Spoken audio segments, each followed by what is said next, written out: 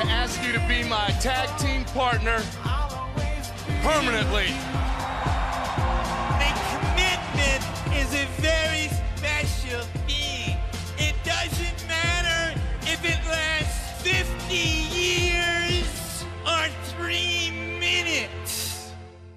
Wait a minute. What? Did I just hear myself say 3 minutes? Oh no!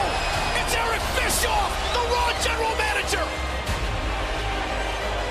Bischoff's got Stephanie! Oh my God! It's Bischoff's heavies! It's Jamal and Rosie! Oh no! Oh my God! No! Put her down! No! Oh, a Samoa drop to Stephanie!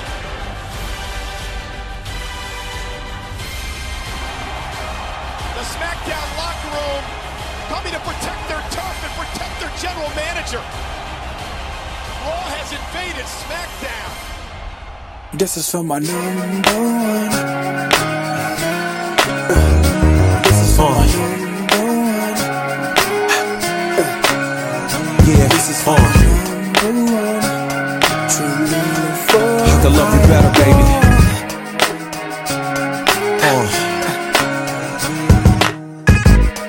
This is hard to say. I wanna make sure I go about this in the right way. Cause lately I've been busy a lot, and I know you don't feel appreciated and whatnot. I used to tell you that your hair looked fly, kiss you slow and stare in your eyes. Now I talk real foul and slick. Every other sentence is you make me sick. Back in the days I was your number one pick. Now your heart's half broken and that's hard to fix. I had to dig deep inside myself, cause I can't see you bouncing with somebody else. It's a long journey back to the place we was, when I was too embarrassed to admit I was in love. And you was my good girl that wouldn't give it up. I can't let her self-destruct. Baby, smile today, cause I've been imagining more ways I'm gonna love you better.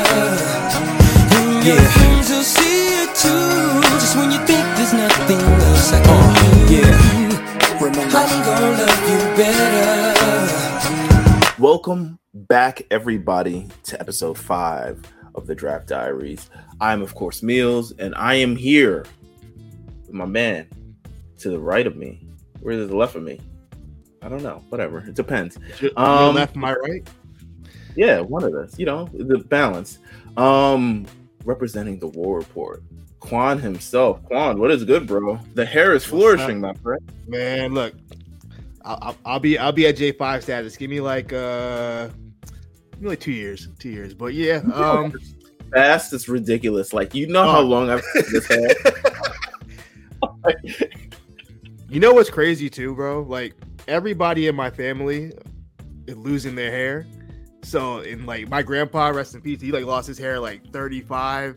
So I'm trying to like maintain what I can get now because I know it's coming. It's coming soon.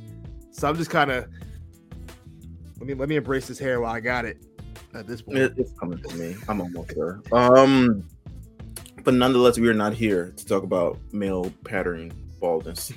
We are here to talk about the year 2002. Now, we had you on the XA Diaries, so you're not, I don't got to go into your 2002. You were 12 or turning 12. I was 12. We're both the same year, same age, all the other stuff like that. But 2002, when I think of that year and kind of like, first of all, I miss, if I could just go back, if you had a time machine and you could go back in 2002 for one day, would you do it as an adult? Absolutely. Hell yeah. That'd be so much fun. I mean, bro, I feel like nightlife you wear a throwback jersey to the club. Bro, that's what I'm saying. Like, life was better. Like, music was better. Everything is cheaper. I would bring back stuff from 2002 because there's probably still MSG and Chinese food and all types of other shit that makes it taste good. Dollar menu, like, the double cheeseburger at McDonald's was like actually $1. You know how much a double cheeseburger is? About that last episode. That's so crazy. You haven't seen it. But we talked about the dollar menu. We actually talked about a lot of food options from 2002, the last episode. Make sure you go back and listen to that episode with J5 and Novak. But 2002 was such a great time, but also a great time for television in general. reality TV booming. Or actually, you know what? I want to say it's still in its modern infancy. I think reality TV pre 2002, and we're going to talk about a big, I think, inflection point in reality TV. This episode, but reality TV, I want to say prior to 2002, I think so much is it like documentary, where capturing the lives of people doing as they do. And I think the appeal was that people had these problems, and but talk about race, sex, religion, all types of other stuff like that. It's about to change, and it's about to change, and we're still. I say we're still in its infancy, because popping on reality TV right now in 2002, the highest rated television show on MTV, I believe, is The Osbournes. Now, did you ever watch The Osbournes? Absolutely. I watched The Osbournes. I had no idea who Ozzy Osbourne was, what his catalog was.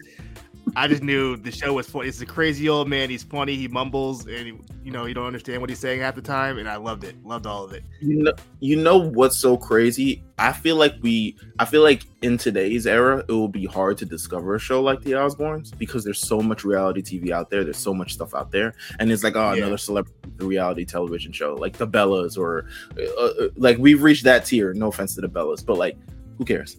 But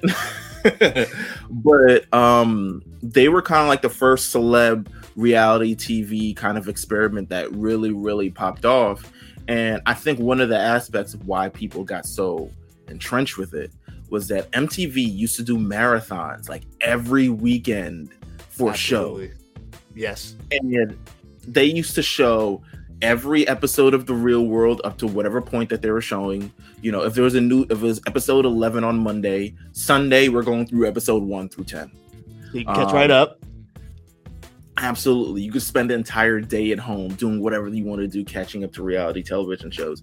And they would do the same thing for the Osbournes, and I'm pretty sure that's how I discovered the Osbournes, because I knew I wasn't tuned in on the premiere, because why the fuck would I?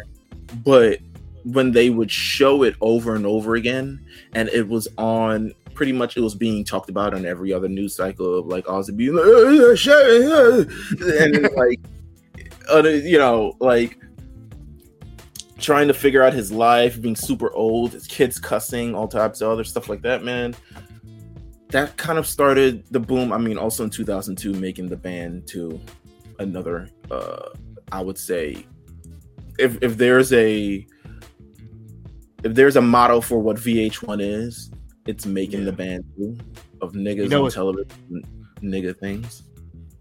What's crazy now that you mentioned that too? I know it's a little bit later, like I think it's a year later, but if you ever do a 2003 Diaries, whatever, the Newlyweds, that was another show. I probably never would have watched it if it kind of, didn't, the Jessica Simpson and Nick Lachey show. Like, I wouldn't have watched it if it wasn't for like, maybe those stupid little marathons that we have. And also, you speak of like kind of what birthed modern VH1 reality shows like Love and Hip Hop. A little bit later, I believe 2002, 2003-ish is when we get Surreal Life. And, Surreal Life birthed, what is it, Flavor Flav and Brigitte Nielsen, whatever their show was, and that birthed Flavor of Love, and that birthed Love of Ray J, I Love New York, and that burst Love and Hip Hop, and then we get Cardi B, like just like the domino effect of where that took us from Surreal Life to like Cardi B is like, it's insane like how integral these reality shows were to pop culture and where they've gotten to us now. It's really like mind blowing when you really think about the iceberg of these reality shows. I'm glad you said that, because I would never piece Surreal Life all the way to Cardi B, but you're absolutely correct. That's crazy, right? We have an inflection point here in reality TV, and it's from a show that's already pretty revolutionary in its own right. It is The Real World, but not just any season of The Real World. Not Real World Paris, not Real World Chicago. Shout out to Anissa, though, still on television like 20 years later. Real World Las Vegas is the show that sets the mold for not only Real World later seasons, but pretty much reality TV in general, how you're supposed to conduct yourself on reality television. This show was sex on everything. Like it was and I'm pulling up. So I want to pull up the roster of said show. We got the cast of the Real World Las Vegas right here. And guys, if you haven't seen this, some people may be too young to get the Real World. Real World been off air or has not been relevant in goddamn a decade. And even a decade ago, it was still like falling off of like whatever the hell it was on. Real World was a show. Took 7 strangers, picked to live in a place. I'm trying to 7 strangers picked to live in a place. Fuck. Where people stop being polite. There's something before that? There's something before that. There's absolutely something before that. Because I know it's like stop being polite and start getting real. The Real World. Las Vegas. Look it up. The Real World. Work together and have their lives taped to find out what happens when people stop being polite and start being real. The Real World.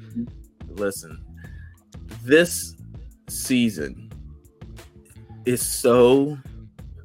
This is the match that lights that every television producer says we need that in some of what other variation of this.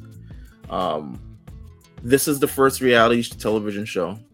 I think the first Real World where everyone is unobjectively good looking.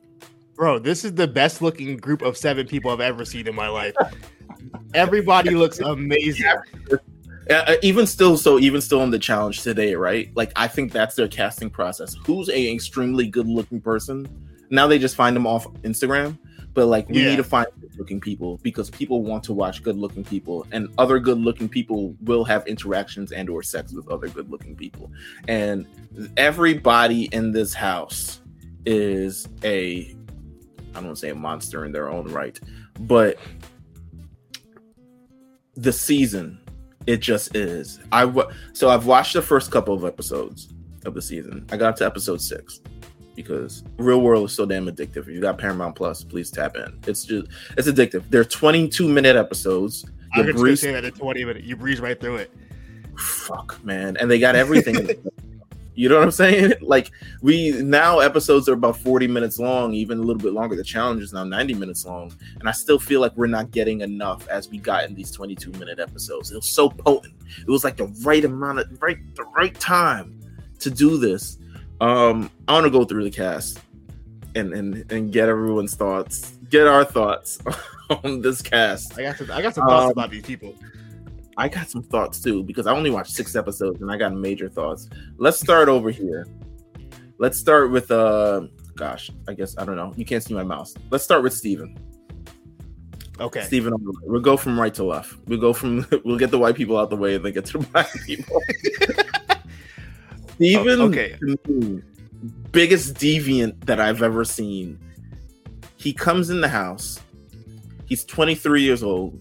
He says he's just got a divorce, and immediately you see why. Because he's come as they're introducing everyone to this house. He's like, "Oh my god, that girl's so hot. I hope they don't bring another hot girl in this house. Oh my god, there's 2 hot girls. What am I gonna do? 3, bro. Everyone is hot. Everyone is good looking, man. This is crazy. I'm gonna have sex with them all." And I'm like, who is this guy? That's Steven. I mean, he looks like an Abercrombie model. I think he worked at a gay bar, correct? If I'm not mistaken, he worked at a gay bar. I don't know. I don't like the cut of his jib. I never did. I don't really. Yeah, he seems like a kind of a little narcissistic. A little bit of a douchebag. Yeah. But you know what the wild part about him though is? He's probably the most normal guy, or normal person, and he's probably the most neutral person on this cast, which is insane. No, the neutral person is right in the middle. No, literally. Who, Frank? Or Bryn? Yes. No, Frank. We'll get to Frank. We'll get to Frank. I think Steven in himself, narcissistic is right on, because I literally just got finished with that episode where we talk about Bryn a little bit, but she had a crush on Steven. Steven's pretty much turning down. Bryn gets jealous. He goes completely off the handle, calls her a bitch, calls her a hoe, calls her all types of other stuff like that. And I also didn't like him because I remember he was on the challenge a little bit later on. He was on Battle of the Sexes, either 1 or 2. He never makes it to the end. He gets kicked off for slapping Shane in the face for no reason. Like, just slapping Shane. Were they drunk? No, they were doing a challenge and they had to be quiet. They could not say anything. But Shane is like, okay. Yeah. And Steven, shut the fuck up. And I was just like, he's a loose cannon. He's a little bit too hot to handle to me. To me, he's a loose cannon. Trishelle, one of the early reality TV transformed my life. She steps in the house, not really being out of Louisiana, New Orleans, Louisiana. She sounds like Where's she Britney. from again? She's from New Orleans. No, but what? No, it's like it's Cut Off, Louisiana. I have never heard of a town more racist sounding than Cut Off, Louisiana. There can't be more than 3 black people there. Don't have black friends, obviously. As you have the cats with every white person. I truly believe on the Real World application, there is some place that like, have you ever met black people or do you have black friends? Because there is no way it's that literally every season someone is casted. I never met black people before, so I don't really know how they act. Yeah, only one little dainty little white girl who's like, yeah, I've never been around a black guy before. She is the dainty little white girl. Again, sounds like Britney Spears at the beginning. She lost her mother when she was 14, lives with her dad. Dad is very disappointing in her because she's living in this house and exploring things sexually. She's having, in the first couple of episodes, she's having quite a bit of, relations with Steven. Actually gets in a little bit of a threesome hot tub thing with Bryn and Steven. And then tells her dad, and her dad is like, why are you shaming me on national television? Do you want to shame me on national television doing all these sexual acts? And she starts crying because she's like, I want to live my life. And, 22-year-old shit. Let's go to the next one, right down here. Bryn. Okay, I got some stuff to say about Bryn. Talk about Bryn. She got some like self-esteem issue, but I'm not even sure if she does. I think so. Like when Bryn first comes into the house off rip, she just, as soon as she like sees any other girl who's slightly like a little bit more attractive, I'm so jealous of her. She's so pretty. Look at her. She starts putting herself down immediately. Being the prettiest person in her group. That's clear. She's very used to being the prettiest girl and getting all the guys. And this is the first time in her life where she's like, oh shit, I'm not the most wanted person in here. You could literally see it in her face when like in episode 2 she's like, oh yeah, basically I want Steven, and Steven's like, nah, I ain't really feeling you like that. Like, you're beautiful, but like nah. And that's tough because Steven is the guy who's having sex with everybody. Steven has no compass. He literally will have sex with anybody. You know what the crazy thing about go ahead. No, go ahead. Go ahead. I was gonna say the crazy thing about Bryn though is like by the second half of the season, she's gone. She has completely disappeared off the show. Like you barely see her. I don't know what she was doing at that point. But like halfway through the season, she's just kind of like not there. I wonder like she kind of just like stopped fucking with everybody by that point. I mean, we could talk. I don't know. Like we haven't heard from her or seen from her like damn near since the show ended. I don't know where Bryn's been. I don't think she did. She didn't do any challenges, right? Nah, she did.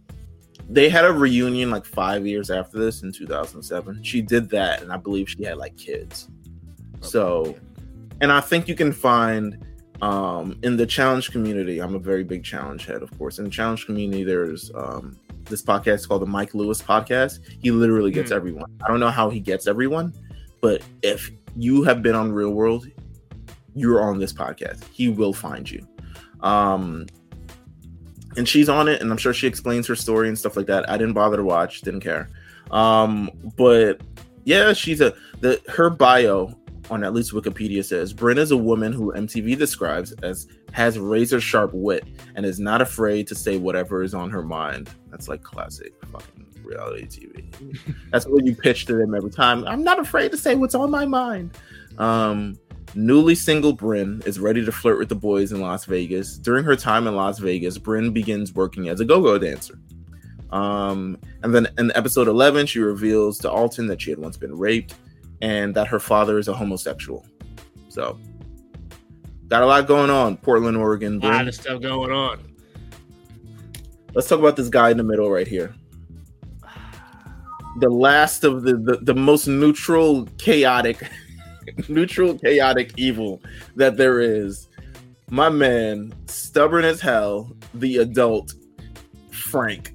Frank reminds me of in Digimon, the older kid who's going to like fuck, what was his name? Oh my god, now it's gonna bug me.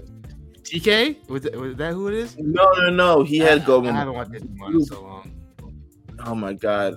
Well, first of all, shame on you. But also, gosh, what was his name? Damn. This is the first season, right? Yeah, or the second. But he's just like, oh yeah, the one with the glasses, right?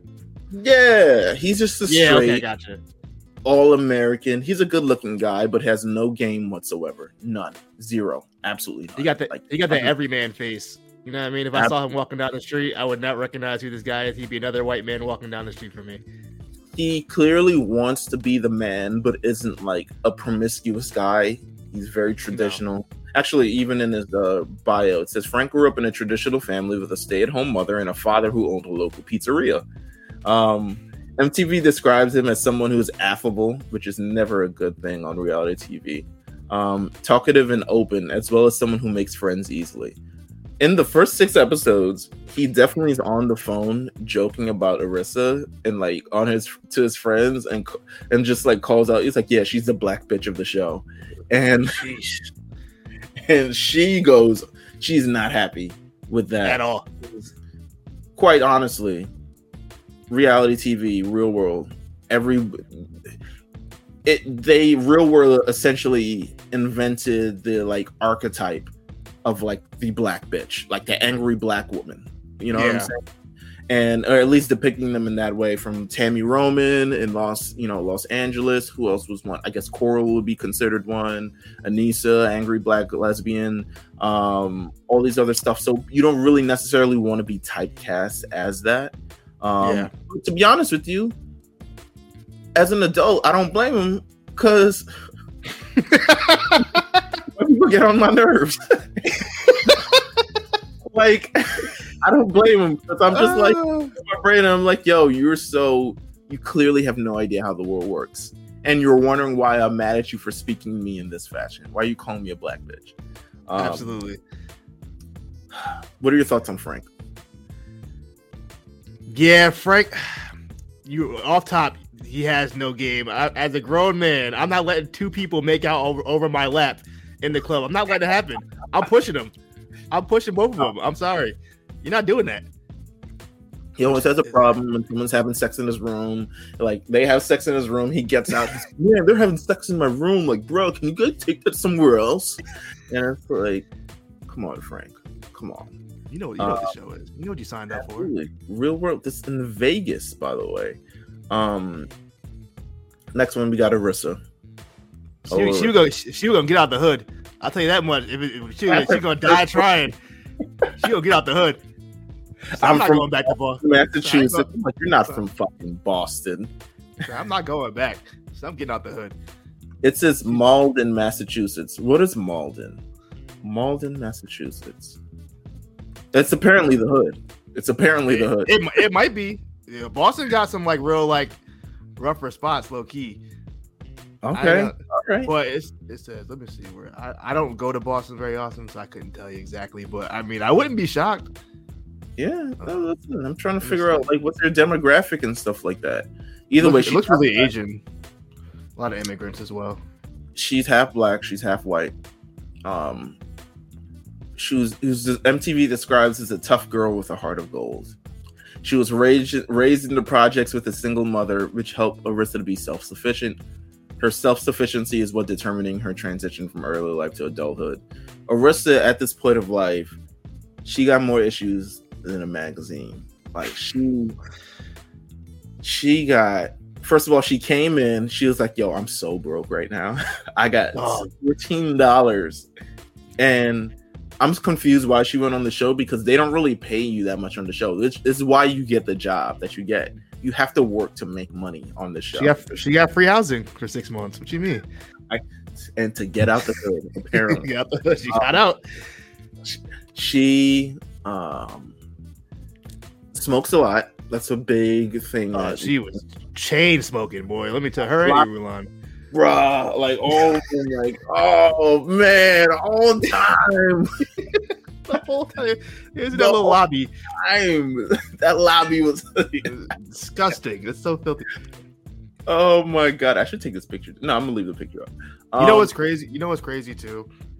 As someone who's worked in the casino for a really long time, it just shows how much time changed. You could not smoke in a damn lobby in the fucking where the suites are at. Absolutely not. They would have tossed their ass out so quick. They're smoking everywhere. They're in the lobby, in the room, and their job. I haven't reached this moment yet in the show. Probably one of my favorite moments this season is where some girl talks crazy to Arista in the club. And she just has this moment where she just like, you can tell that she's like blacking out. It's like, there's this like TikTok trend that uses a Beyonce song. It's like, I forgot what song that is, but you can tell. Yeah, there we go. So they use that, and you can tell she's blacking out, and she absolutely beats that chick's ass in the club. And I'm just like, yo, this is why 2002's never. Well, that was at her job, right? Wasn't she working? She worked. Yes, they work in the same place they live. And party. Yeah. And then found people like this was like the insane thing. She has a boyfriend. The only thing I've seen in this first 6 episodes, she has a boyfriend named Dario, but Dario's not here, and she needs affection because she's from the hood and just needs someone to hold her from time to time. Let's talk about Alton. Oh my god! Very polarizing guy. Oh my goodness! Clearly a black guy from San Diego. Clearly.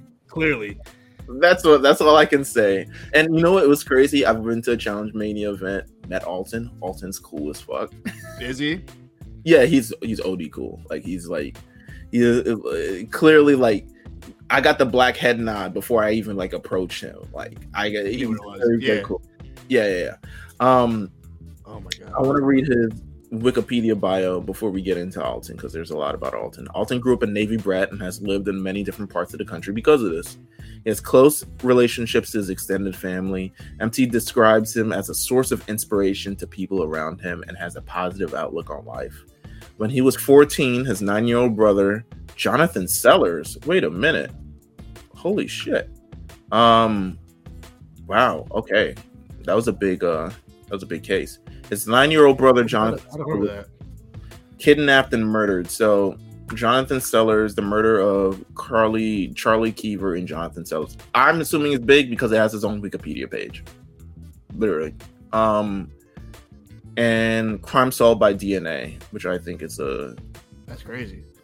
It's this is what OJ was attempting to do. But we weren't ready yet. We weren't ready at the time.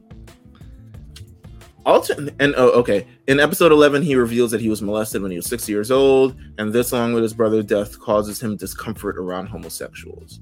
Oh yeah, he was super homophobic on this season. Which I understand. This we're gonna talk about a lot about homophobia and just kind of where sexuality was in 2002.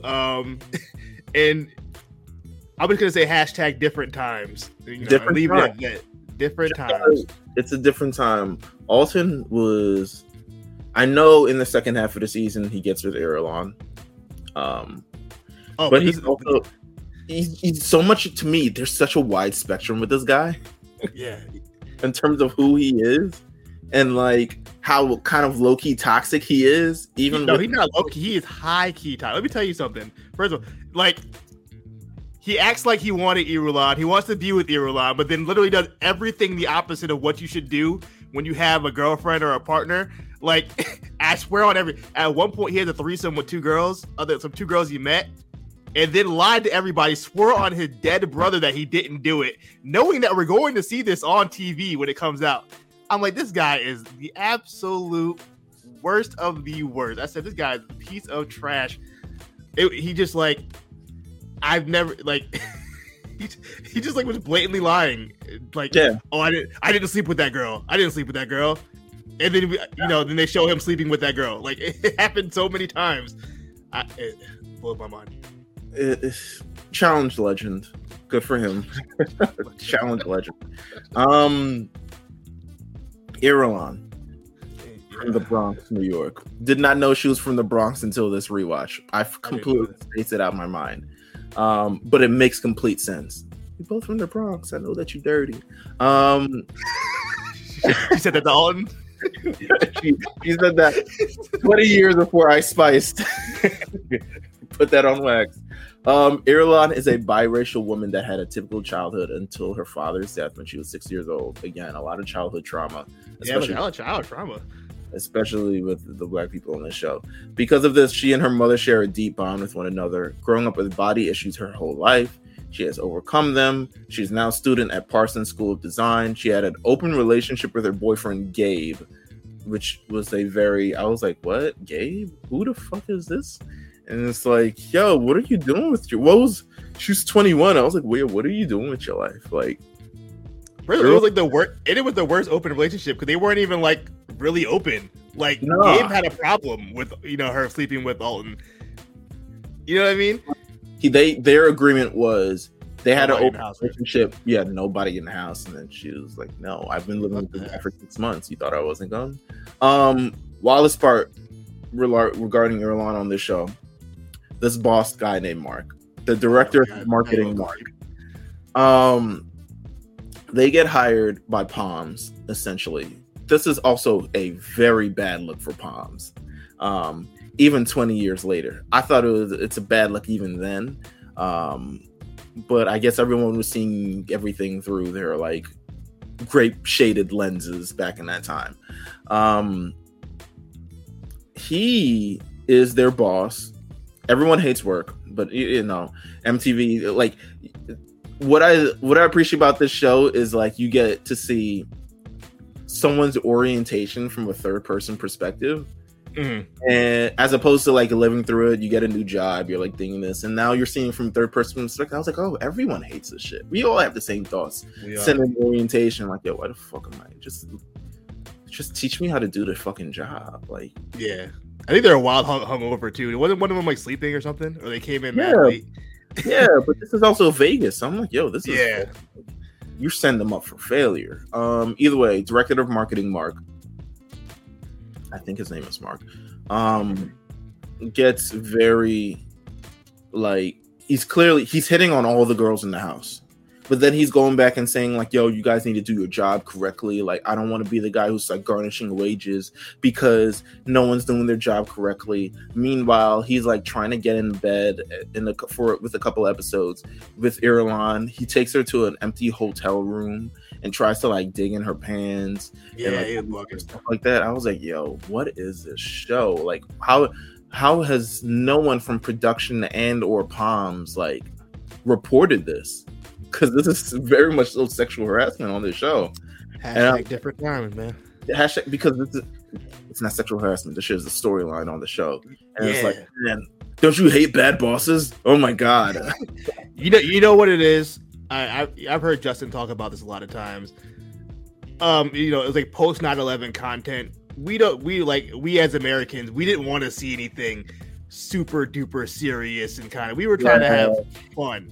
So I think the American mindset at that time was like, yeah, this is just harmless, boss trying to sleep with coworker, whatever. Like, it did, like everything on MTV at that time, besides maybe like True Life, wasn't really that like deep. It was mostly fun content. So right, I kind of think that was the aim for this season of Real World. This is the first season of Real World post 9/11, and I don't think they really want to go too heavy on stuff.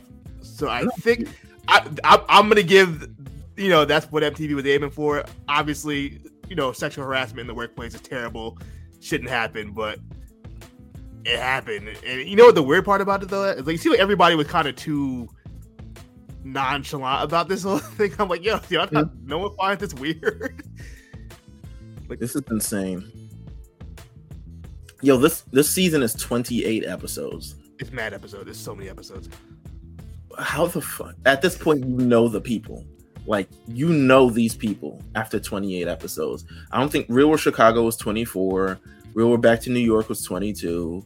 Real World New Orleans was 23. And that's like the apparently peak of like real worldness. Like, niggas was full on celebrities back then. And Eminem videos and shit. Real World Las Vegas goes the full 28. I don't even think any other season, because they had so much content, so much sex. Yeah, there was so much to talk about. Yeah, and there was so much like going on. Production started February 13th and ended June 21st of 2002. They flipped this around, aired this September 17, 2002. Didn't stop airing until April of 2003. That is insane. Go ahead. Do you see the timing? Real World, Las Vegas, and the episode of Smackdown we watched? It's like, come on, it's a week later. We did that. Oh shit! Come on, we man. Did that. We did that. Come on, man. Look at that. Look at the fucking that, man. Come on now. Listen, Real World was chaotic. All right, it just was. Like, I can't. You know what? I will say this was the first. I think this was the first season of Real World where, like, okay, I played the first kind of like the first 10. Mm-hmm. It felt more like documentary style. I think by the time we got to 12, we were on full on like kind of MTV production. All these people are fucking terrible. They do really. Yeah. They don't care, because I think after this comes Paris. They were wild in Paris. And then by the time we get to Denver, the show is completely off the rails. Everybody is just like cheating and hooking up and just being terrible people for the cameras. I still think who's the young lady on Denver? I gotta remember who it was. Jen? Yeah, fucking terrible. she was the worst. Yeah, by the time we get to like Denver, people, they're just like, they're full on just bad people. Like, there's nothing likable about anybody on that season. Before we get into this episode of SmackDown, which is the season premiere of SmackDown for whatever reason, season premieres of wrestling shows always like it doesn't stop. Why the fuck is there a season premiere? But hey, TV. We got to do the catch up. Last episode we covered SummerSlam 2002, one of the greatest SummerSlams of all time. Regarded as a classic by every stretch, every imagination. This episode only happens like 2 weeks after, but still quite a bit goes on. So let's talk about the night after SummerSlam. The Intercontinental title and the Hardcore Championship were unified. So we are effectively getting rid of the Hardcore Championship. The joke's over. Everyone had their fun. Now it's time for, I guess, serious wrestling and Ruthless Aggression era. Memories of the Hardcore title. Let's talk about it. It never comes back. Never comes back. It's for the short run it had. What did it come out? What, 98? 98, yeah. Okay, so yeah, I mean the short run it had. The most memories I have is kind of I remember like Al Snow's run. I remember Crash Holly running around getting chased by the Main Street Posse in Chuck E. Cheese or wherever the hell he was at, or in the airport. Could you imagine? Could you imagine trying to do that in the airport today? Like, bruh, never. This is that pre 9/11, post 9/11 stuff we talk about. But like, could you imagine trying to run around the airport fighting in the air? I don't know, but you'd be on a no-fly list. So soon. For New York people, maybe just specifically Brooklyn people, Crash Holly defending the Hardcore Championship in Funtime USA, which was just an indoor amusement park in Brooklyn. Yeah, still an all-time moment for me. So amazing. Steve Blackman. I mean, I've said it a gajillion times. That was the guy who got me into wrestling, which is insane. But like that was my guy. Like I said, with Steve Blackman, when he came out with little stick thing, he was hitting with the little combo. Yeah, that's all I needed. At this point, the hardcore title had been like by 2002, no one gives a damn. Like by the time when Maven starts holding it, I'm like, okay, I think we've right. kind of accomplished what we needed to with this belt. Absolutely. After this, so Lita, who had her neck broken after doing unsurprisingly, breaking her neck doing a Hurricane Rana. Because have you seen her Hurricane Ranas? Like, I love Lita, but like, have you seen them? She breaks out on the set of Dark Angel, which is terrible. Got to be bad for insurance for the actual film as well. What is Dark Angel? Now she's working. You don't remember the show with that sparked Jessica Alba? That was Jessica Alba show. That the success before the success of Honey. And yeah, I remember Jessica Alba from Honey. That's the first time I see Jessica Alba. Nah, I remember her on Dark Angel. Anyway, Lita's working commentary now. According to what Dave Meltzer has heard, she's terrible. So no confusion there. Brock Lesnar at the end of the Raw after SummerSlam is now exclusively in SmackDown property. In storyline terms, Stephanie McMahon pays him a bunch of money to exclusively bring the Undisputed Championship to SmackDown, therefore making it disputed. Therefore transforming it back to the regular ass WWE Championship. The following week on Raw, Eric Bischoff comes out, acknowledges that Stephanie McMahon, that thieving, I don't even know what he called it, thieving, stole Brock Lesnar. He has to introduce the World Championship on Raw, World Heavyweight Championship. It is just given to Triple H. Your thoughts at the time, sir? Even at 12 years old or 11 years old, I'm like, yeah, what? No tournament, no fatal 4-way, nothing. We're just gonna give him the belt, I guess. Van Dam can't fight for it, something, right? Somebody. Because it's just like, and your new World Heavyweight Champion, since he beat Undertaker to win the number one contendership, and he was supposed to face Brock Lesnar. Yes, he just gets the championship, and sure enough, Triple H is like, "Yeah, I'm world champion now." Tight, but also, who else on Raw though? I mean, maybe Rob Van Dam, but at this point, they don't even trust him like that. They don't really fuck with Rob Van Dam like that. Yeah, they like him kind of, but they don't fuck with him like that. They never really fuck with Rob Van Dam. I think they acknowledge that he's very popular and people really like him, but can we trust him to hold? You know what I mean? It took him 4 or 5 years before they let him hold the big belt, and then what does he do? You know what I mean? Listen, he ain't have all them problems for 4 or 5 years until that one moment. They could have gave it to him. Yeah, no, they could have gave it to him, but bad luck. I'm sorry that I'm spoiling your 2002 rewatch with all this information. It's fine. I was kind of upset about it because, I think as far as in the rewatch, I just finished Judgment Day, so Undertaker just won the belt. Well, you got Undertaker has a good run. 2002 was a good Undertaker year. Yeah, he just won the belt. The Un-Americans are threatening to burn the American flag on WWE television. But backstage, they're not happy with that decision because it's getting them heat that they don't actually want. Like, fuck you guys. I can imagine. Again, post 9/11, do not want this kind of smoke. They live in Florida. We're not even a year after 9/11 happened yet. You know what I mean? Like, we're still within the same 365 days as happened, and they're ready. It's probably too soon. Yeah, way too soon. Raw hears about Billy and Chuck's wedding, Eric Bischoff specifically, and he introduces the concept of HLA, hot lesbian action. If y'all have things on your show, we can have same sex stuff too. They're so fucking shameless, bro. Yo, you know what the funny part? I remember my best friend Angel, shout out to my boy Eco.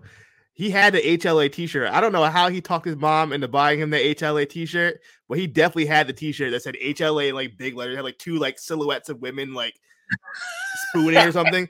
It's insane. I wonder if I can find it. Yo, it's insane. Let's find that shit. Hold on. HLA t-shirt. WWE. I'm sure it's there somewhere. Oh, it sure is. Listen, Google it yourself. But I don't know how he talked his mom into buying that T-shirt. Because you know what HLA was. That's why. Yeah, for sure. You know what's funny too? I loved during the episode of SmackDown, like at one point Michael Cole was like, "Yeah, we're not doing that shameless pandering like Raw is over there. We would never do something like that." And then immediately did the same thing an hour later, gay baiting on a TV show. I don't think you can get away with hot lesbian action on national television. Absolutely not. But either way, the lesbians who get their own like cryon and like the lesbians, they get beat up by Rosie and Jamal. Yeah, Rosie and Jamal must have had the same problem as Alton had, because Jesus Christ, they were beating up all the possible gays, and they never really got like run. They were just like, as Michael Cole would call it, Eric Bischoff's heavies, which I was like, okay, it's thugs. Chris Jericho was on the Bubba the Love Sponge radio show. If that's 2002, I don't know what it is. He said he is not interested in winning the WWE title anymore because he has already accomplished all of his wrestling goals. Now he just wants to entertain fans and help new stars get over. Sound familiar? He talked about how losing to Cena recently was his idea and he had to talk them into it. Because Cena had we're going to see from this episode, no sway, no nothing, no direction. Just the madcap Moss of the era. You know what I'm saying? He's very much so great looking, muscular white guy. And I think that's kind of all the news that I got. I mean, there's some, nothing really happens, and we'll get into some more Wrestling Observer stuff afterwards, because this is going to be the last episode before a long break. So we'll get into some Wrestling Observer stuff afterwards. But yeah, man, like between SummerSlam to now, doing a lot of things, but this is the season premiere of SmackDown. I gotta wait. Where's SmackDown this episode? Hold on. St. Paul, Minnesota. St. Paul, Minnesota. Come on. Shout out to Johnny Barnes. Shout out to Jamal. This is where it went down, the epicenter of same-sex marriage. You know what I loved about this? Because I believe this was the season premiere, this was the first episode where they had the new production style, kind of like they had the iconic silver ring skirt, and they had the new ramp with the lights on it, and yeah, because they were doing the black ropes with the regular things before. Yeah, they were doing no, you're right. This is the Brock era I remember. Growing up with the whole Silver and Rey Mysterio's there, Brock's there, that whole SmackDown 6 is there, that whole crew. It felt nice watching that, for the first time in such a long time. Well, let's talk about the SmackDown 6 before we get into SmackDown show. So SmackDown 6. Who do you consider the true SmackDown 6? Talk about it. What was the SmackDown 6? Because there's like some debate with this. I always assumed it was the Guerreros, Benoit, Angle, and Ray and Edge. Okay, that was my SmackDown 6. I think it's like a discrepancy. Some people take out Chavo, put in Brock,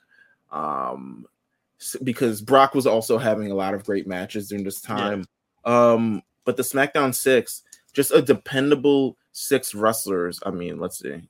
Yeah, so the Sportster goes by your definition as well. 6 talents who hadn't been overexposed. I'm going from my Sportster. Hadn't been overexposed.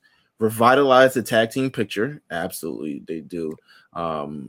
Despite them, WWE never airing it again. Kurt Angle and Chris Benoit versus Edge and Rey Mysterio at No Mercy 2002 is one of the greatest tag team matches I've ever seen in my life. And at one time, one of the best matches I've ever seen in my life. And outside of, I guess, Chavo,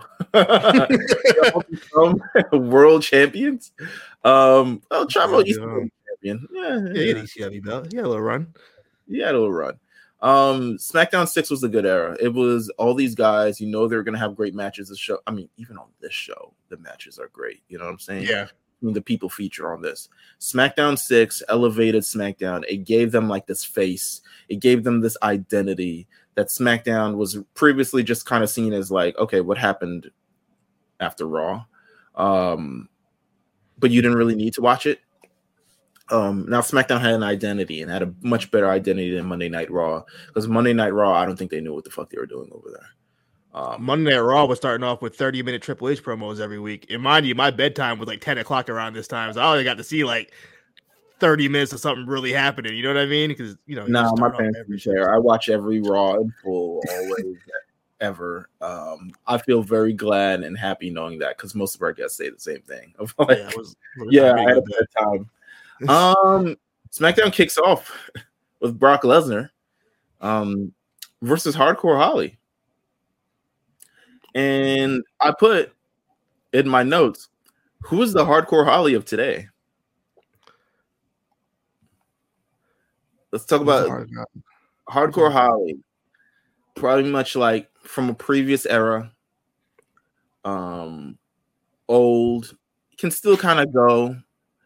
Kind of tough, but really there's no chance in hell of him attaining any sort of major success at all.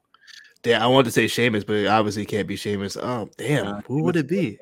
You know who it would have been? Like, I would have seen like Oni or like Timothy Thatcher would have been one of those guys who just like, and just you in for a fight, they're gonna beat the shit out of each other, and then they're never gonna win the big belt. I'm trying to think of the roster right now.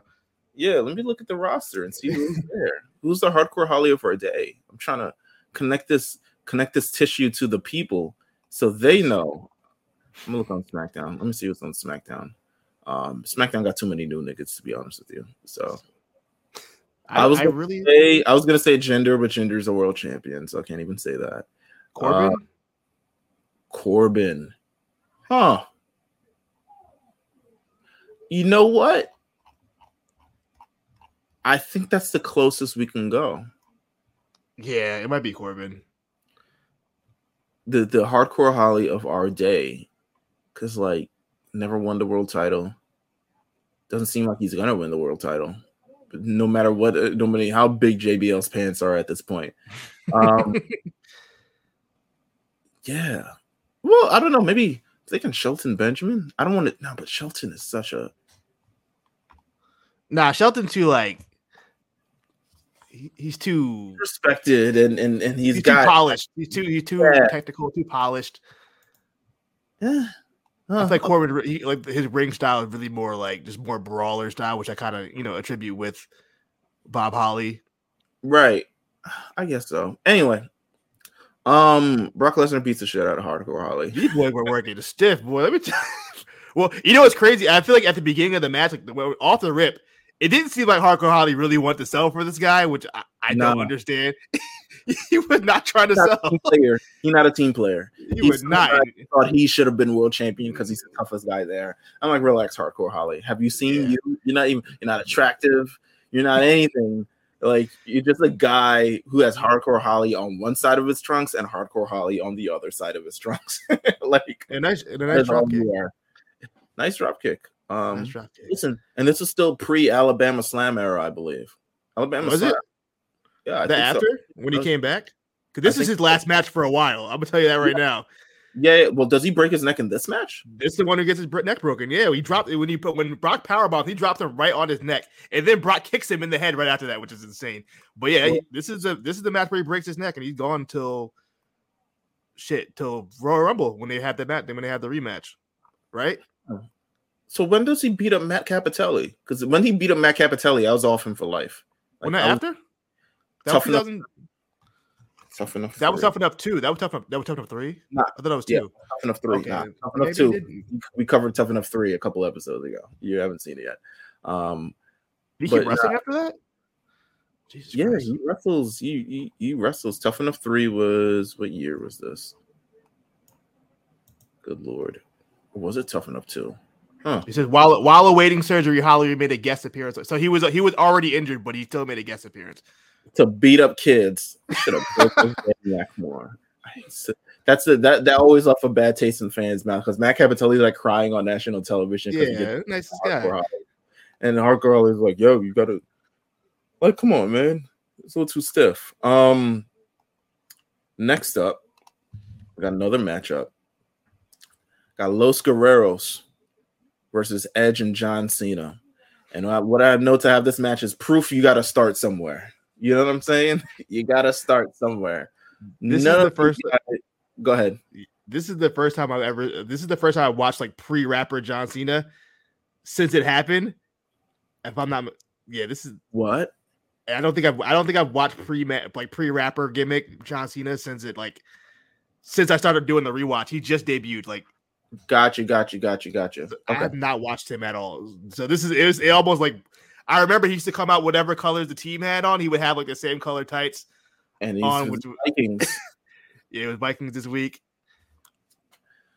You got to start somewhere. He's not really. To be honest with you, I don't think, me being a major Edge fan and looking back at Edge's career, I don't think Edge was even that great during this period. Edge was still trying to figure it out.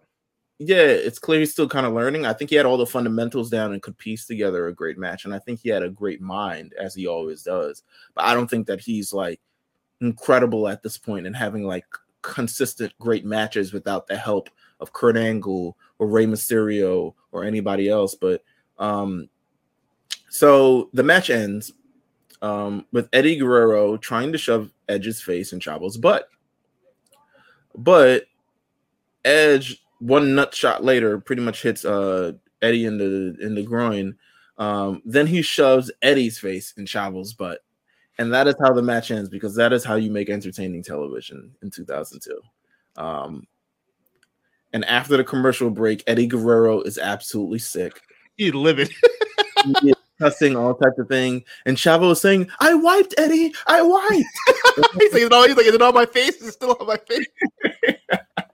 It's what childish fucking humor, bro.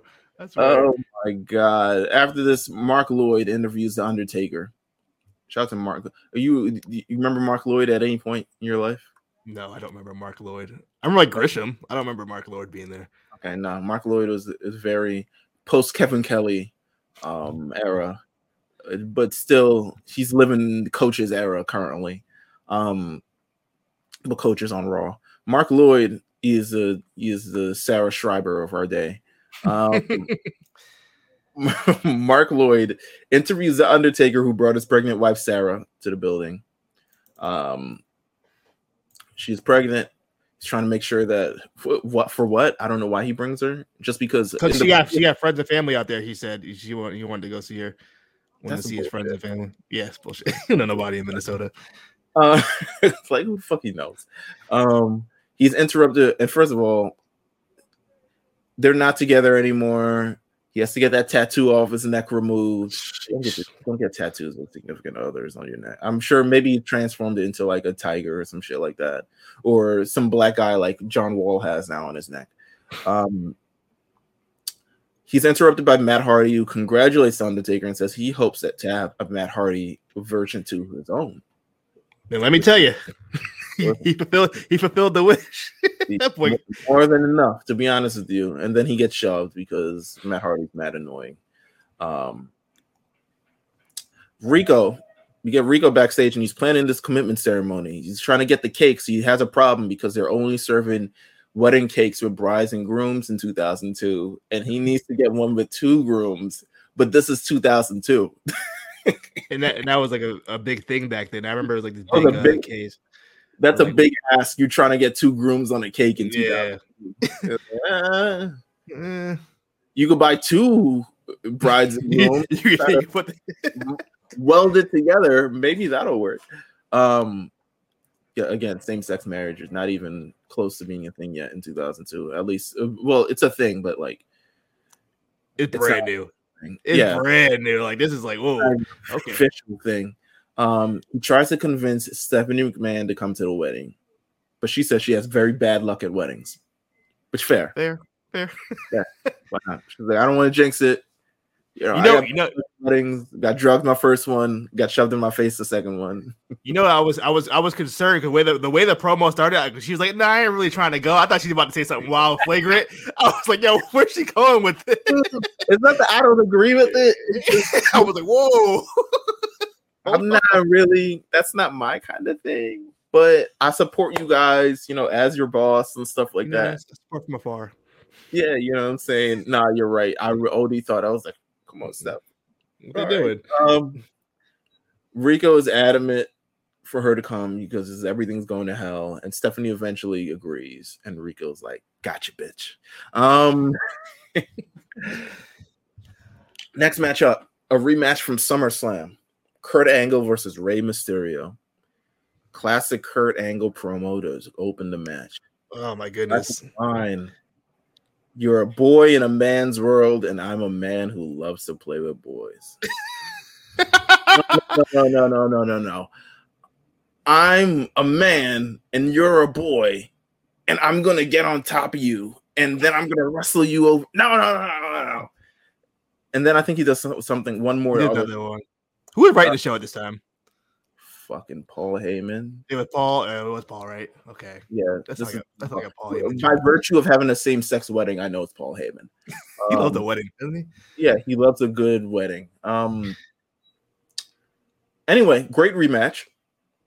Kurt Angle wins, as he should. He's getting his win back from SummerSlam. Did a great deed for Mysterio at SummerSlam. Now he's getting the win back. Wins with an Angle slam off the top rope. If that don't kill you, I don't know what will. Hey, for 2002, they were wrestling tonight. That for this show, they put their working boots on for the show. Hey man, come on now, because even the next match, right? We get Chris Benoit versus Rikishi. I still think a great combination, underrated. Now they're both Rikishi's. I think he's decline. Side. Yeah, he's definitely on the decline, especially after his big surgery and all this other stuff like that. But like, they still have a fair enough match, but Kurt Angle interrupts it because he's a hater. Well, he got stink face last week, so he had to return the favor. Absolutely, he came through. Chris Benoit didn't do nothing this week. He was like, "All right, I got my shit back. Like, I'm gonna just leave this thing alone."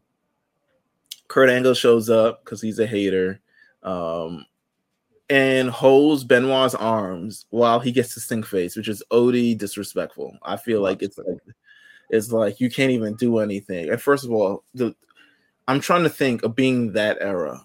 And yeah, it's probably good business. But having some man rub their ass in my face is still. What would you do? You come into you're working for WWE, you're working that night. Vince calls you in the office like, hey pal, you're taking the stink face tonight. How do you react? Man. The thing is, I think everybody but Austin gets it. And The Rock get it? I think The Rock gets it. Maybe I think The Rock gets it. Maybe. I feel like I can see it.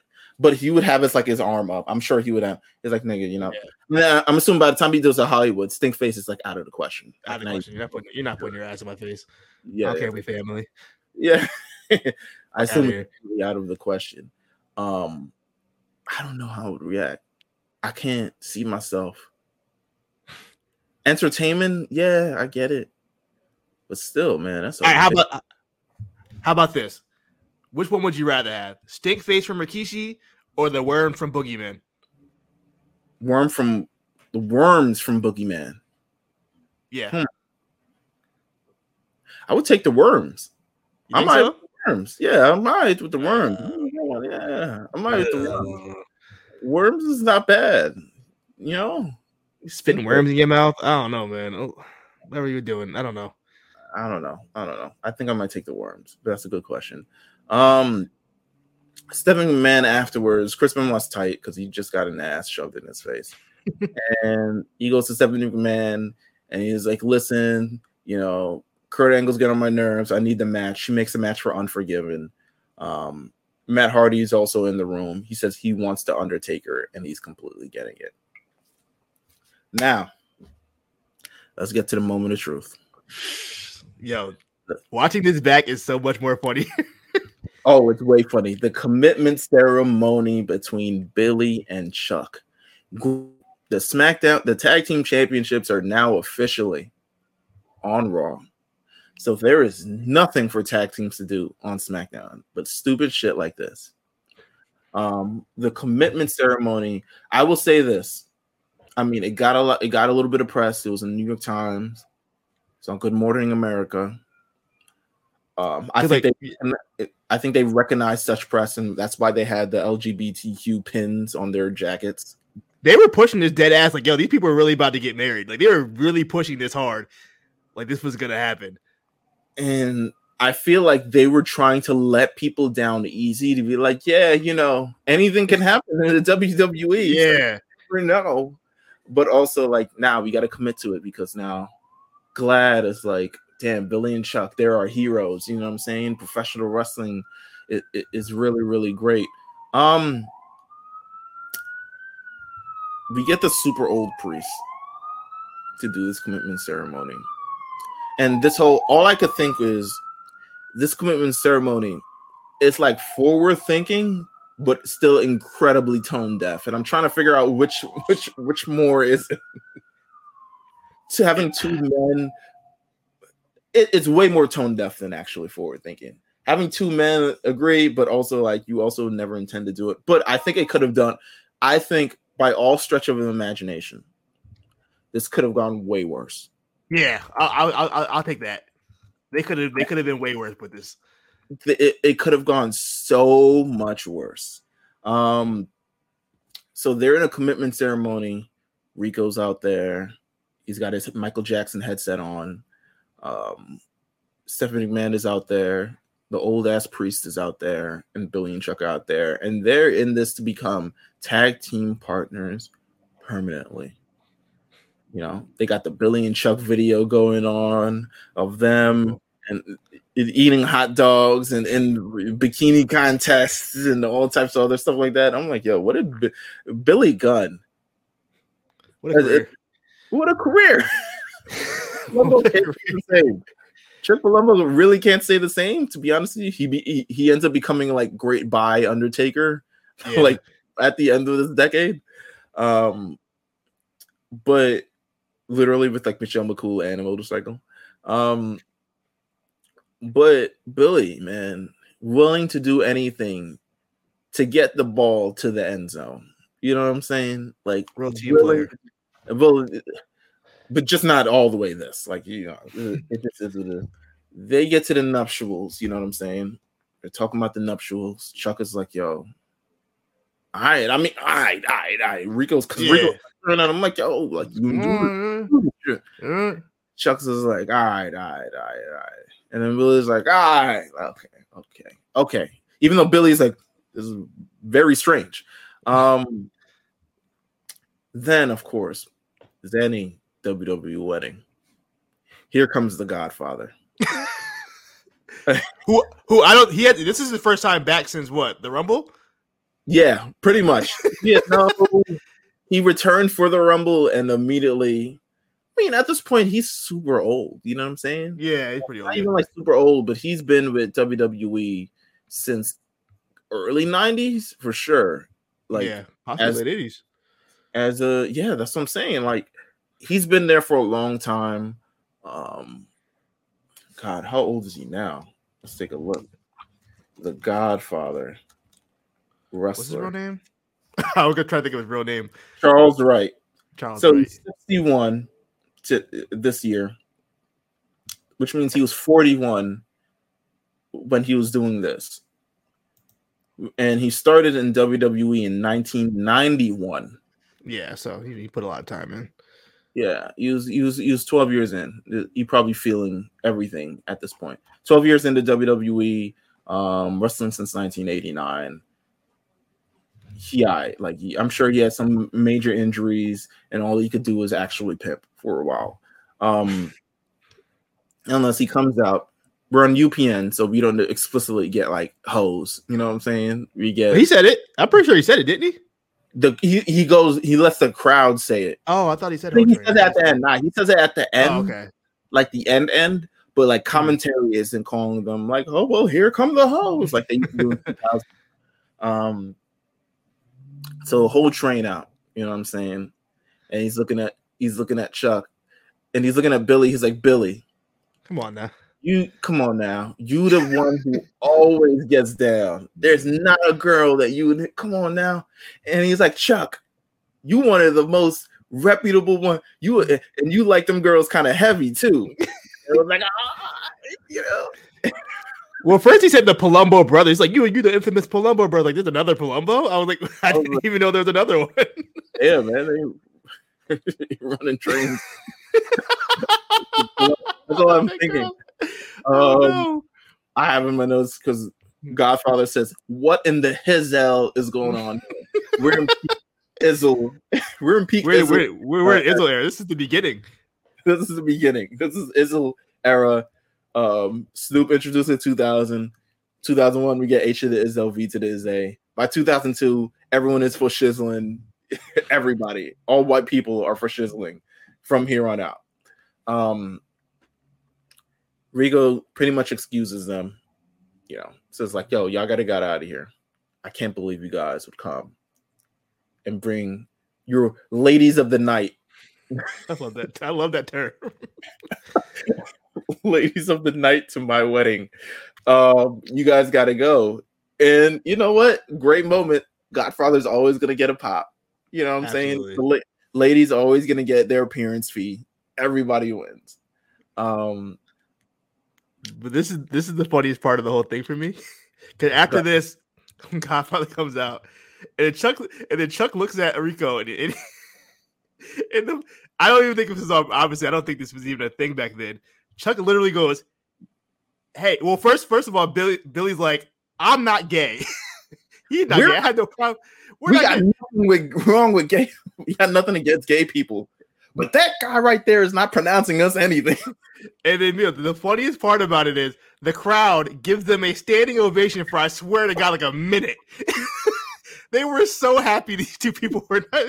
They were so excited. Agency. And now it's looking like Rico was evilly forcing them. Straight men to get married. And then Chuck Palumbo, I swear to God, literally says, "Hey, yo," during the wedding. That's the first thing he said, "Hey, yo, I'm not doing this." Oh, my God. This is amazing. It was just an all-time tone deaf but great WWE segment ever. We're not gay. We got nothing against gay people, but that guy right there is not pronouncing us nothing. And again, as you said, people are standing up and applauding in the audience. Like, yes. And Rico's like, Chuck, Billy, we had a plan here. And the old guy, he's just like, man, the sanctity of marriage, you know, supposed to hold each other, whether it's 11 years, 18 months, or 3 minutes. Now, mind you, 12-year-old me, I didn't suspect a thing. My mind was fucking blown. Mind you, we kind of buried the lead here. This is also my 12th birthday today. That day when this happened. So this was a birthday surprise for me that I never thought I would ever see. But the 1 year, this is insane. He goes in and he reaches down in his neck and pulls off the mask. And I'm like, oh, literally the expression that Stephanie, they caught a great camera. They weren't able to hold it that long, but the image of Stephanie McMahon in the background and Eric Bischoff pulling off his mask in the foreground is incredible. Because Stephanie McMahon is selling it like $1 million. Like, oh shit, I didn't even realize this. So he reveals himself to be Eric Bischoff. This is a dastardly plan for just something that's supposed to be like raw bread. Like, imagine NBA owners going in like this, trying to steal basketball players by disguising themselves. I don't know who they hired to do makeup and prosthetics that night. That is some of their best work I've ever seen. I had me, and like looking back at it now, I can obviously tell it was Eric Bischoff. It sounded like Eric Bischoff, but like at the time, no, I couldn't believe it. I didn't have a clue. Eric Bischoff grabs Stephanie and restrains her. Restrains her, and she's like, "No, wait a minute, no." Jamal and Rosie enter the ring, stage left, and starts beating the shit. Well, no. First of all, Rico kicks Billy Gunn in the groin. Then Jamal and Rosie show up and start beating the shit out of Billy and Chuck. And then, Then Eric Bischoff eventually lets go of Stephanie. Jamal hoists her up on his shoulders and gives her very safely, but hits her with a Samoan drop. And I was like, oh, we got the blood feud right here. This is how they don't make brand wars like this anymore. Monty, this was a week after the lesbians, right? If I'm not mistaken. Did he do the same thing to the lesbians? Days after lesbians. This was days after lesbians. And he had done this before to like Lillian Garcia and Mae Young and Moolah already like this, but do this to Stephanie McMahon, the GM of Raw, as like, oh, it's personal. And then Rey Mysterio, Edge, and John Cena run out to the ring, and everyone books it. You know what I'm saying? And Kurt Angle's in the ring. He's supposed to be a heel, but he's like, yo, Stephanie's like down, and everyone's like, and I'm like, oh my god, this is great. When it's Survivor Series, you know what I'm saying? But instead, we get some shitty match at Unforgiven. But it's a weird fucking match at Unforgiven, and Rikishi dressing up as a lesbian. So, in case you need to do that. So, in case you thought that was weird enough, Glad has a statement. Oh boy, I bet. So, I found the statement from 2002. It's from September 13th, 2002. Oh, they wasn't playing the next day. they had that shit drafted at midnight. They're like, "Nah, we get this shit out." Can I read you the headline? Go ahead, read it.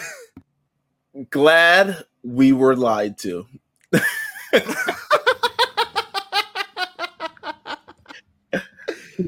From Scott Seoman of Glad says, I'm gonna read this entire thing. It's not that long, but I can read it all. He says, "We supported the representation of Billy and Chuck, not the called off wedding. The WWE lied to us 2 months ago when they promised Billy and Chuck would come out and wed on air. In fact, I was lied to, the day after the show was taped in Minneapolis that the wedding took place and all was well. The WWE also lied to the Today Show, the New York Times, and other media outlets. Many have contacted me to express their disdain at the WWE's unprofessional marketing machine. Before the wedding, Billy and Chuck were welcome departure from the stereotypical, often victimized gay wrestlers of the past." I don't even know. I think they're fully into this as a work because there are no at this point there are no like openly gay wrestlers at this time. The only gay wrestlers are ones that are acting gay, like Goldust, or bringing in some sort of effeminate, like maybe Gorgeous George or like something like that, or like Orlando Jordan in a couple of years. He was bugging. Yeah. And instead of yelling anti-gay epithets at this handsome couple, audiences cheered at their engagement. Their television appearances, while entertaining, also enlightened viewers. Closeted gay teenagers across the country could feel less alone when they watched Smackdown, and potential gay bashers could learn that we are everywhere. Glad even congratulated Billy and Chuck on their wedding, and Matt Lawyer presented them on behalf of Glad with a gravy boat from the Pottery Barn for the occasion.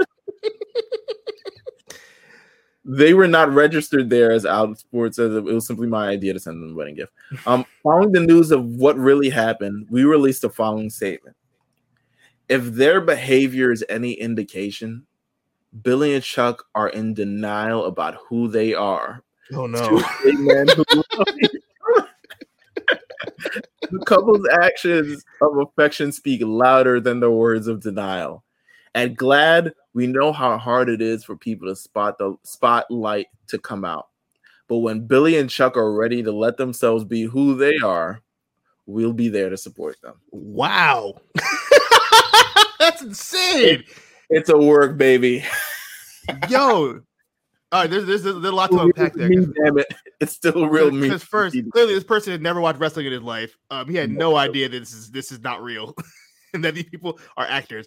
2, so I mean, like, I couldn't imagine the head of Glad or any kind of gay kind of like organization almost like insulting was, yeah, y'all really gay, like y'all some real, like y'all in denial now, like that's a crazy thing for a CEO or whoever he was to say to two straight men, that's a wild ass statement. I didn't know that was the statement. I remember them being upset. I do remember that, but I don't remember that statement saying that. That's really funny. Also, them calling up the next day after a tape and was like, "Yo, how did the wedding go?" And WWE said, The niggas lied. I bet it did. It's fantastic. You want? They did a 3.7. They did a 3.7. They did great. They did great. This was amazing. After the SmackDown goes on just as normal. Normal. They do a little like, yo, this happened in the last segment. I can't believe Eric Bischoff, but it goes on completely normal. You get a Tori Wilson versus Nadia match. I assume Jamie Noble was banned from ringside because he's horny as hell. Tori Wilson wins with a spinning neck breaker. I always hated that was her finisher. I ain't gonna lie, I skipped this match. I'm not watching this. That's all I need to see. By this point, I was already over the show. Like that's all I really wanted to see. Yeah. Main event: Undertaker versus Matt Hardy. Undertaker leaves his wife in the back with a book. Why? Why bring her? You can't even bring her to the ring. You can't ensure her safety. Yeah, I don't know. Just last year, the stalker guy was going around and harassing you and your family. You know what I'm saying? And you just had Paul Heyman last week, talking about your pregnant wife and bringing her up in conversations. Yo, before we get into the match, can we talk about how horny and weird Paul Heyman was in 2002? Oh, easily, yes. Because at first he was stalking Lita and walking around with her panties in his hand, which is insane. And then using like the threat of Brock Lesnar to like get away with the stuff he was saying. It's really like that's some. I don't know whose idea that was, but he was insanely like this weird, horny pervert. I've discussed it on Twitter just how overtly sexual WWE was at this time. Like it was, yeah. I mean, the Vince and Stacey stuff was. I don't even know. It was a lot. They did a lot. Listen, Hot Lesbian Actions was literally 3 days ago before this. Yeah, it was wild times, different times. Anyway. Matt Hardy wants to have a match. The Undertaker leaves halfway through it, as we all do during Matt Hardy matches in 2022. He leaves because he sees that Paul Heyman is backstage chastising his pregnant wife. And he runs to the back, sprints all the way to the locker room, and we follow it all. I mean, he's showing us the way. He's like, oh my God, turn left here. Gets in the locker room, bam, gets hit with a steel chair. Of course he does. It was a setup. Interesting. That coming. Yeah, easily. And Brock Lesnar pretty much corners pregnant Sarah and does like one of. He grabs her stomach. I low-key felt like he did one of these. Like he did. And that's like SmackDown goes off the air. No, he was like, life's a bitch, and then SmackDown goes off the air. Vince McMahon had to put his line. I know that was a Vince McMahon. That was a Vince line. That was a Vince bar for sure. Very entertaining episode of SmackDown. You can't go wrong. Really good episode. The hit rate on WWE weddings is incredibly. It's hit or miss, but I still think overall they're entertaining, considering everybody who interrupts them. Again, we've had. I think last WWE wedding we had was Lashley and Lana. No, it was Indy. Oh, it was Indy and Dexter. Dexter, great wedding. And it was great. Listen, now the other Paul Heyman wedding, that Lana and Lashley thing, I thought was a bad, a bad wedding. That was a mess. Before we get out of here, let's read a little bit of the Observer. Let's see what the Observer has to say about some things. I'm gonna try to scan through it. We opened with the fallout from last week's Edge LA segment and the Billy and Chuck wedding. WWE surprisingly got some positive news coverage for being a progressive company with a breakthrough gay marriage on television, and talked about how Billy and Chuck as gay characters weren't being sent out to get heat from the crowd and boos. Even Glad got involved, with their spokesman appearing on numerous media outlets to praise WWE for the characters. Dave seems pretty surprised by this, given the fact that Billy and Chuck are absolutely designed to be played for laughs at least a number of times. Clearly, people's homophobia for heat. This is the same company that gave us Goldust, whose gimmicks for years was getting crowd to chant the F word at him while everyone acted grossed out. When they turned Goldust babyface, the first thing they did was have him cut a promo and establish he's not gay, so fans would cheer, and they indeed did. And that's pretty much what happened here. As this angle got, I mean, this is like fourth layer homophobia that we're talking about right here. As this angle blew up and got so much publicity, Billy and Chuck became the baby faces, and to blow off the wedding once again was we're not actually gay. That, as WWE, of course, expected, got the biggest pop of the night, and the show ended without Promised Wedding. Again, glad comment. They were duped, easily duped. Dave talks about then on Raw, the other story, the lesbians. This didn't get nearly as much mainstream coverage as Billy and Chuck did, but it was no controversial. TNN Executive Vice President Diana Rabina stated publicly that they had concerns about the segment and had WWE talk about it after the fact. Instead of shying away from the angle, WWE is moving forward with it, even releasing 2 images on their website for HLA t-shirt designs. One of them was a silhouette of 2 women with HLA. The other was a little less subtle with a cartoon of a tongue on a red box. Wow. On WWE Confidential, Vince McMahon addressed the controversy by saying that the women in their underwear was fine, but perhaps making out and rubbing on each other was a bit much. Speaking of Vince, Dave says he looks at the stress of the business declining has gotten to him badly since he was last on television, and he looks haggard.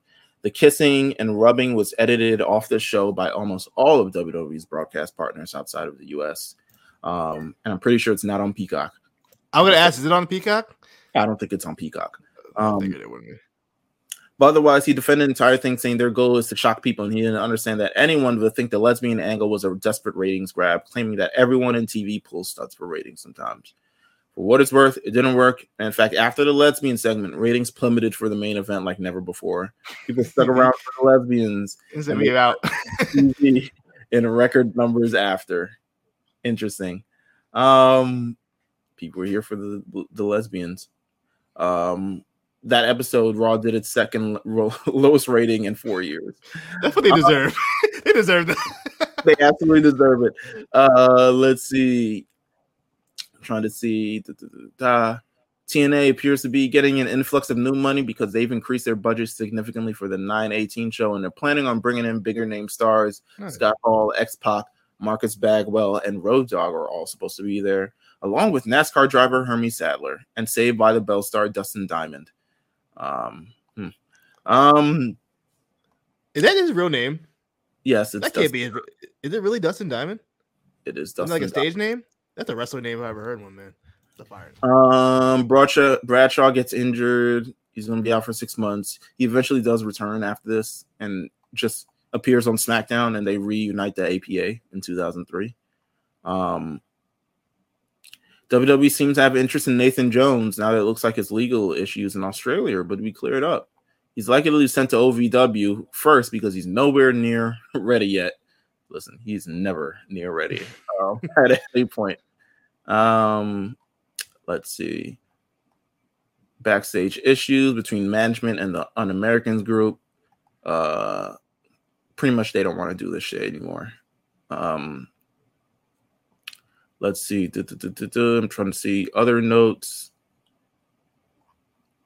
Let's look at another week. 23. I'll leave it there. I don't want to get into Unforgiven 2002. I can do that next episode whenever we get there. But this was great. This was a really fun episode. This was a fun episode. This was fun. I'm glad that we did this. I'm glad we're able to take a look at how the world has changed so much since 2002. Thank you, Quan, for joining. Of course, you can always listen to him on the War Report every week. Glad got to take a break from AEW and NXT to kind of talk about everything that's going on in 2002 WWE and share your thoughts to the world. It was fun. This episode, so this will be the last episode for a couple of weeks. We're going to take a break. Can't do 5, literally. So we have about 4 or 5 episodes left before we hit the end of the Draft Diaries. The next episode will indeed be Survivor Series 2002. Ooh, it's a good one. Banger. It's a banger. There's got a lot of stuff on it. So next one will be Survivor Series 2002. So until then, which will be announced sometime, make sure you guys follow the Patreon and everything, the A Show on Twitter and all this other stuff. Until then, we'll see you guys next time, and take care.